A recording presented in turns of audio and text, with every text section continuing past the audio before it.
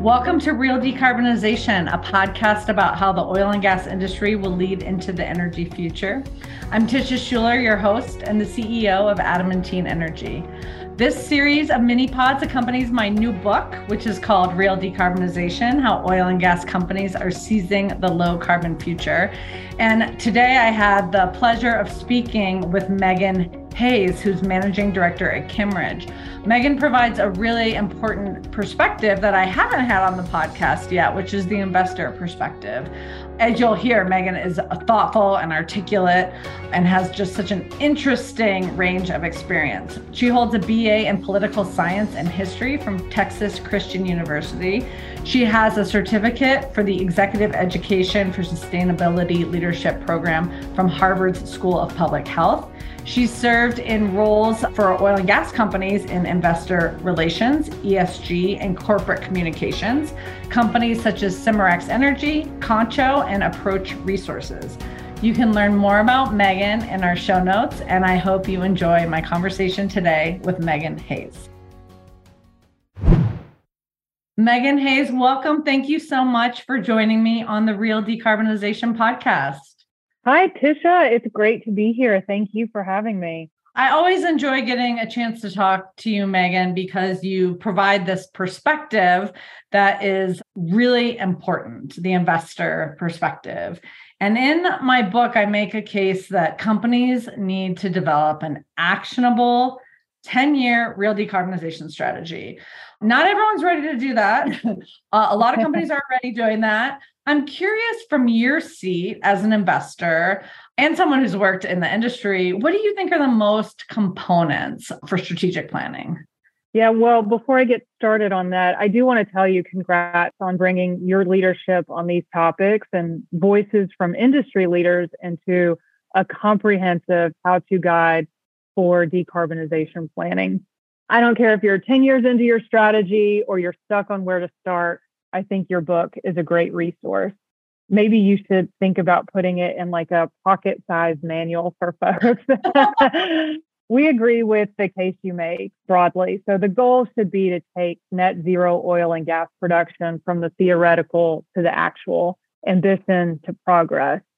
And so setting net zero GHG emission targets or a decarbonization strategy is the clearest signal the industry can send that it is serious about being part of the global push to reduce emissions and align corporate strategies with the energy transition. And Tisha, I like how you characterize it. Companies have three choices to address the transition. They can inform and participate, react, or they can sit on the sidelines and get left behind. And so as an investor looking at net zero goals, we believe the strategy needs to be credible, which means net zero targets need to be well-defined, complemented by interim targets and disclosures, and most importantly, accelerated. So the time frame is key, and the book does an excellent job encouraging companies and leadership to accelerate their ambition. Transparency is key. We need to understand the inputs, the outputs, and the progress. Investors don't expect progress every single year. We understand there are going to be setbacks, but it's all in how you package that narrative and unfold the progress for your stakeholders that's key. And lastly, accountability.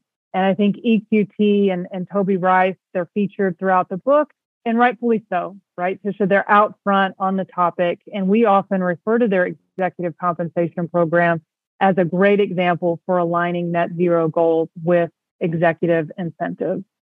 I really like how you translated some of the ideas from the book into Kimmeridge's philosophy. You all have been leaders that I enjoy watching in the space out front in your own way, putting out white papers, putting out very clear directives to your portfolio companies.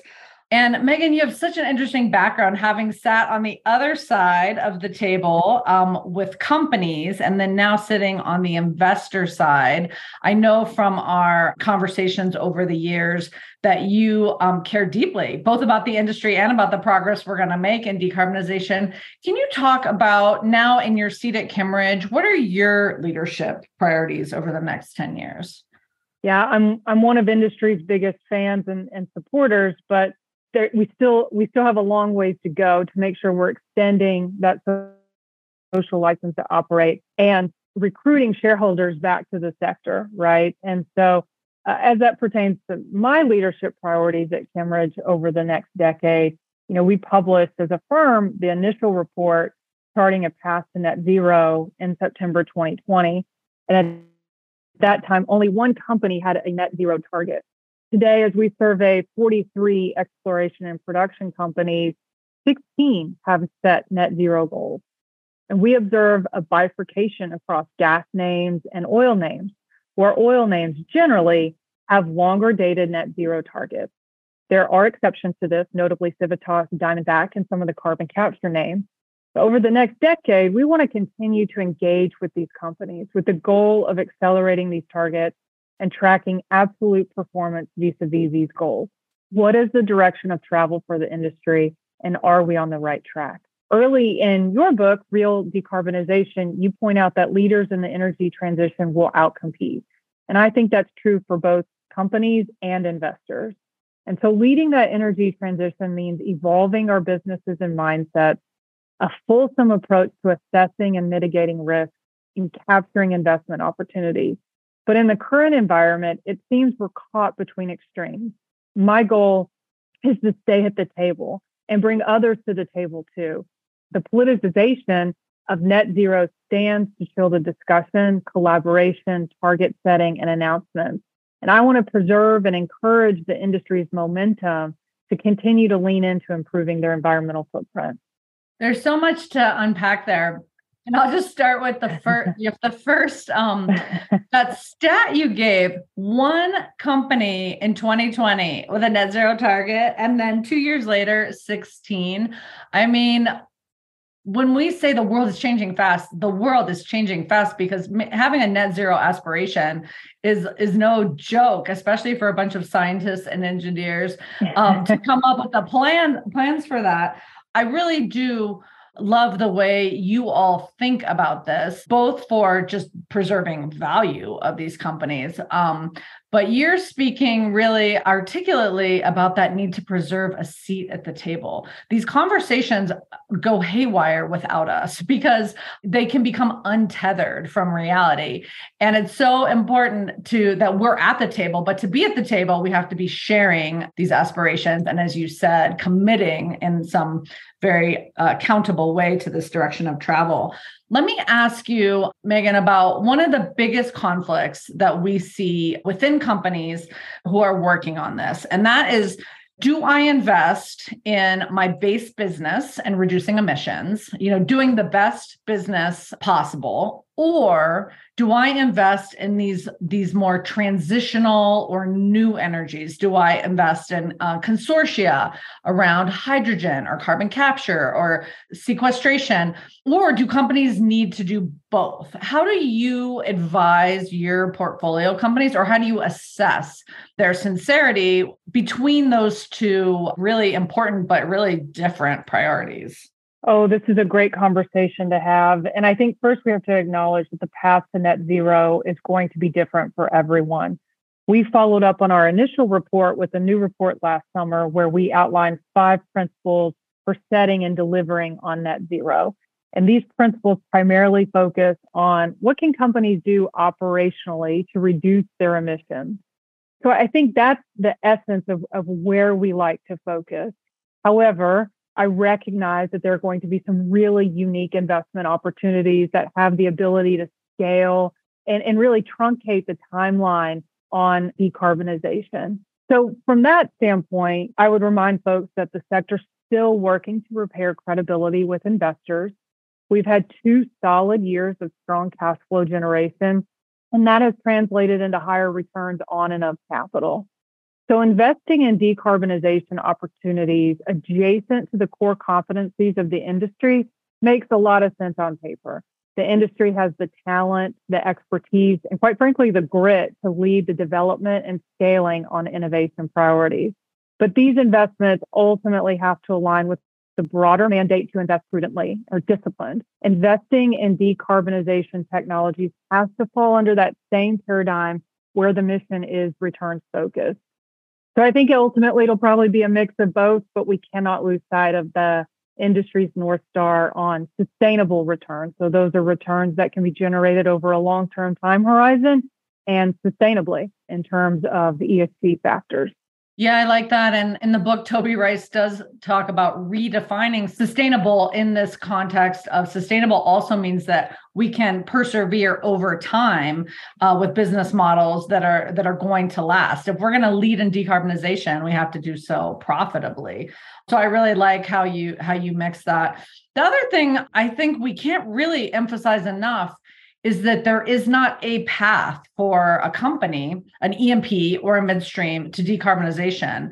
They're going to have to really look at their culture, their core competencies, as you said. I like your reference to grit. Like what is their ability to invest versus maintain their core business? I think that's just going to be so important that the conversation we're having is the conversation that's happening around the table, that we're really trying to inspire that the companies engage in asking themselves these questions. So Megan, let me ask you, as companies are sitting around the table thinking about their decarbonization strategy, you are out in the world with investors who aren't necessarily completely on board with oil and gas. What do you think is coming next for E&Ps in the context of decarbonization? Are there going to be changes around the expectations that external stakeholders are going to have for us?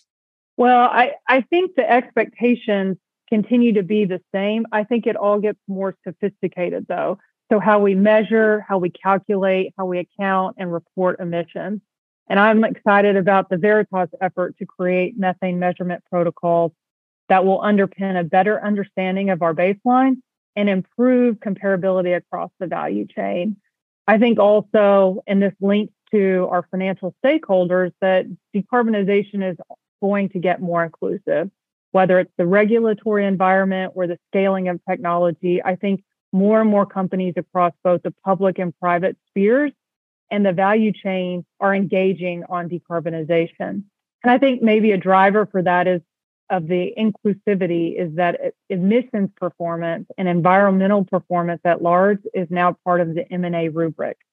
Lastly, I mean, we've talked about this a little bit throughout the conversation so far, but the polarization of ESG was likely inevitable, but the intensity of the polarization in 2022 was a surprise for me.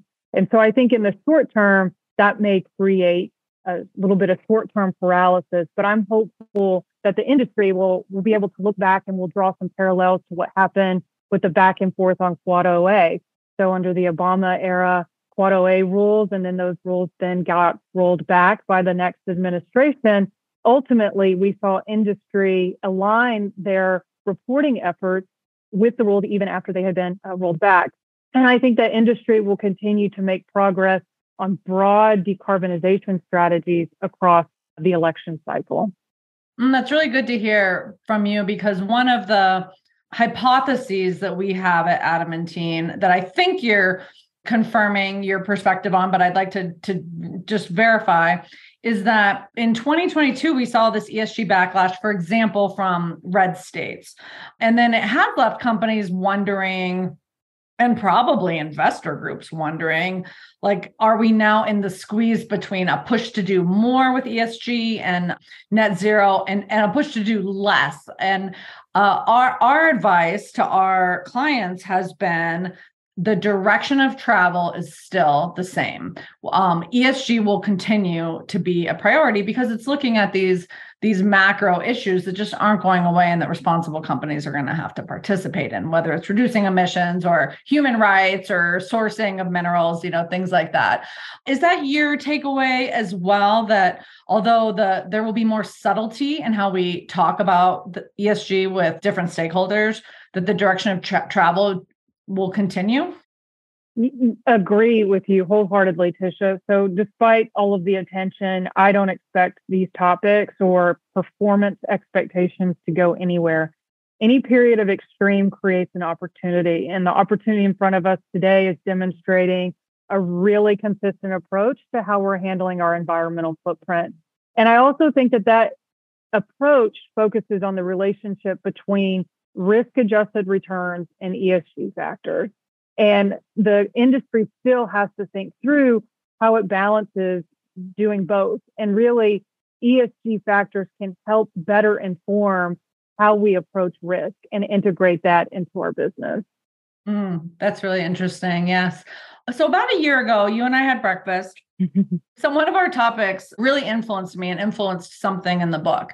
And I was asking you, what do you think is next, after climate? And we talked about everything from water to human rights to supply chain. And I really started thinking in a more holistic way about the inputs to ESG and just this world. I would even say a web of stakeholders that companies have to think about. So they have, of course, policymakers, they have local governments, they have investors, they have their communities within which they operate, they have their employees. And now in this world here in 2023, if we're going to build anything, a community, whether it is pro oil and gas or anti oil and gas, pro new energy or anti-new energy, it almost doesn't matter. Local communities are going to expect to have a very meaningful seat at the table in how companies do their work, along with all these other stakeholders. So I've been thinking about this and talk about it in the book as companies are really going to have to think about their world of stakeholders as co-creators, not like commenters. We're not going to say, here's what we're going to do. Ask us your questions and we'll explain it to you. It's really going to be, here's what we're thinking. Help us make it work for you and your community and things you care about. I'm curious, one, if you see things the same way and you're welcome to push back. And two, if this informs how you're talking to portfolio companies just about the timeline of getting projects done. Yeah, oftentimes the broader the stakeholder universe, right, the harder it can be to get everyone on the same wavelength in order to drive progress, right? The harder it can be to jumpstart projects and move from ambition to progress. I do think, though, that your thought process around co-creating with our stakeholders, whether they be the local community or something much broader than that, is going to be essential. So bringing along those external constituencies on the decarbonization journey, getting buy-in, understanding their expectations, understanding the role that they can play is going to be essential. I think if we take a step back, the last year's demonstrated the importance of energy security. And we have to approach the energy transition knowing we need affordable, reliable, and sustainable energy, which will probably come from all sorts of sources. And so we have to co-create with external stakeholders because the future of energy brings more energy to more humanity, more energy most efficiently to the most people. And that's going to take more hands on deck to accomplish that. Well, and as you're talking, it occurs to me, Megan, that this conflict around ESG is a different form of co-creation where oil and gas leaders can engage as civic leaders with those who are skeptical about ESG to say, here's why this is important to our business. And here's why we're investing in whether it's direct air capture or hydrogen, and actually be a part of co-creating maybe a less polarized atmosphere. That's probably a little Pollyanna, but I tend in that direction anyway. Do you have any reaction to that? So from my perspective, I share your optimism, Tisha, and I think that ultimately where we meet our skeptics is through execution. And so demonstrating, for example, coming back to EQT, replacing 9,000 pneumatics and tackling their largest source of emissions and complementing that with decarbonization investments along the value chain, I think really is a great proof point for industry to highlight. And there are other examples with Oxy and DAC. And so from my position, I view execution and showing not only are we shrinking our environmental footprint, but we're actually scaling up the technology to do decarbonization beyond our value chain. I think that is what it really takes to convince the skeptics. It's always going to be about execution first. That's great. You'll hear me say that again, and I'm just warning our audience that you'll be hearing that again from me. I love that idea, Megan. So one final question for you. The world is changing fast, as we've covered. Leaders have to be evolving their own style, their own set of priorities. As a leader in this industry, Megan, what are you doing differently? And also, what are you optimistic about? Well, transitioning from, working at companies and being under the thumb of of a lot of different stakeholders now to my role at Kimmeridge, I think my biggest shift has actually been from the mindset and keeping that Pollyanna, I love that word, or optimistic view throughout all of the different partnerships we engage in, the engagement that we do, and making sure that so much of this is about how you approach the topic, how you engage with people, the words you use, the inclusivity of it. And then at Kimmeridge at large, we have a really unique advantage in that we have both public and private investments. And on the private side of our business, we have a deep technical bench, and we're leveraging our engineering, geoscience, and land teams. And I love working with these groups. And we're integrating that expertise into our decarbonization efforts across our portfolio. And this helps us form a differentiated view on the challenges and opportunities to succeed along decarbonization. And this gives us a pragmatic approach to our engagement efforts on the public side of our portfolio and how we shape that dialogue. But again, so much of it comes to having that optimistic approach when you walk into the room. Megan, thank you for your leadership within the industry. Thank you. Thanks to Kimmeridge for also playing such a key role in the evolution of our industry. And thank you so much for joining me today on the podcast. Thanks, Tisha, for having me. I've enjoyed catching up with you. And of course, congrats again on the book. It's a great book, a really valuable resource. That's our episode for today. Thanks so much to Megan for joining me. I really enjoyed hearing how Kimmeridge translates some of these ideas in real decarbonization into their expectations of portfolio companies, the transparency, the accountability. So interesting to put it all through Megan's paradigm of her work. I would love it if you could take a minute to rate and review this podcast. And if you have read my new book and you have a moment to give it a rating on Amazon, I would really appreciate that as well. It helps other people find our work here at Adamantine. If you'd like to learn more about the book, check it out at realdecarbonization.com. If you'd like to learn more about our consulting work at Adamantine Energy, please check out energythinks.com. I'd like to thank my colleague, Adon Rubio, who makes this podcast possible. Until next time, I'm Tisha Schuler, wishing you and yours happiness, prosperity, and good health.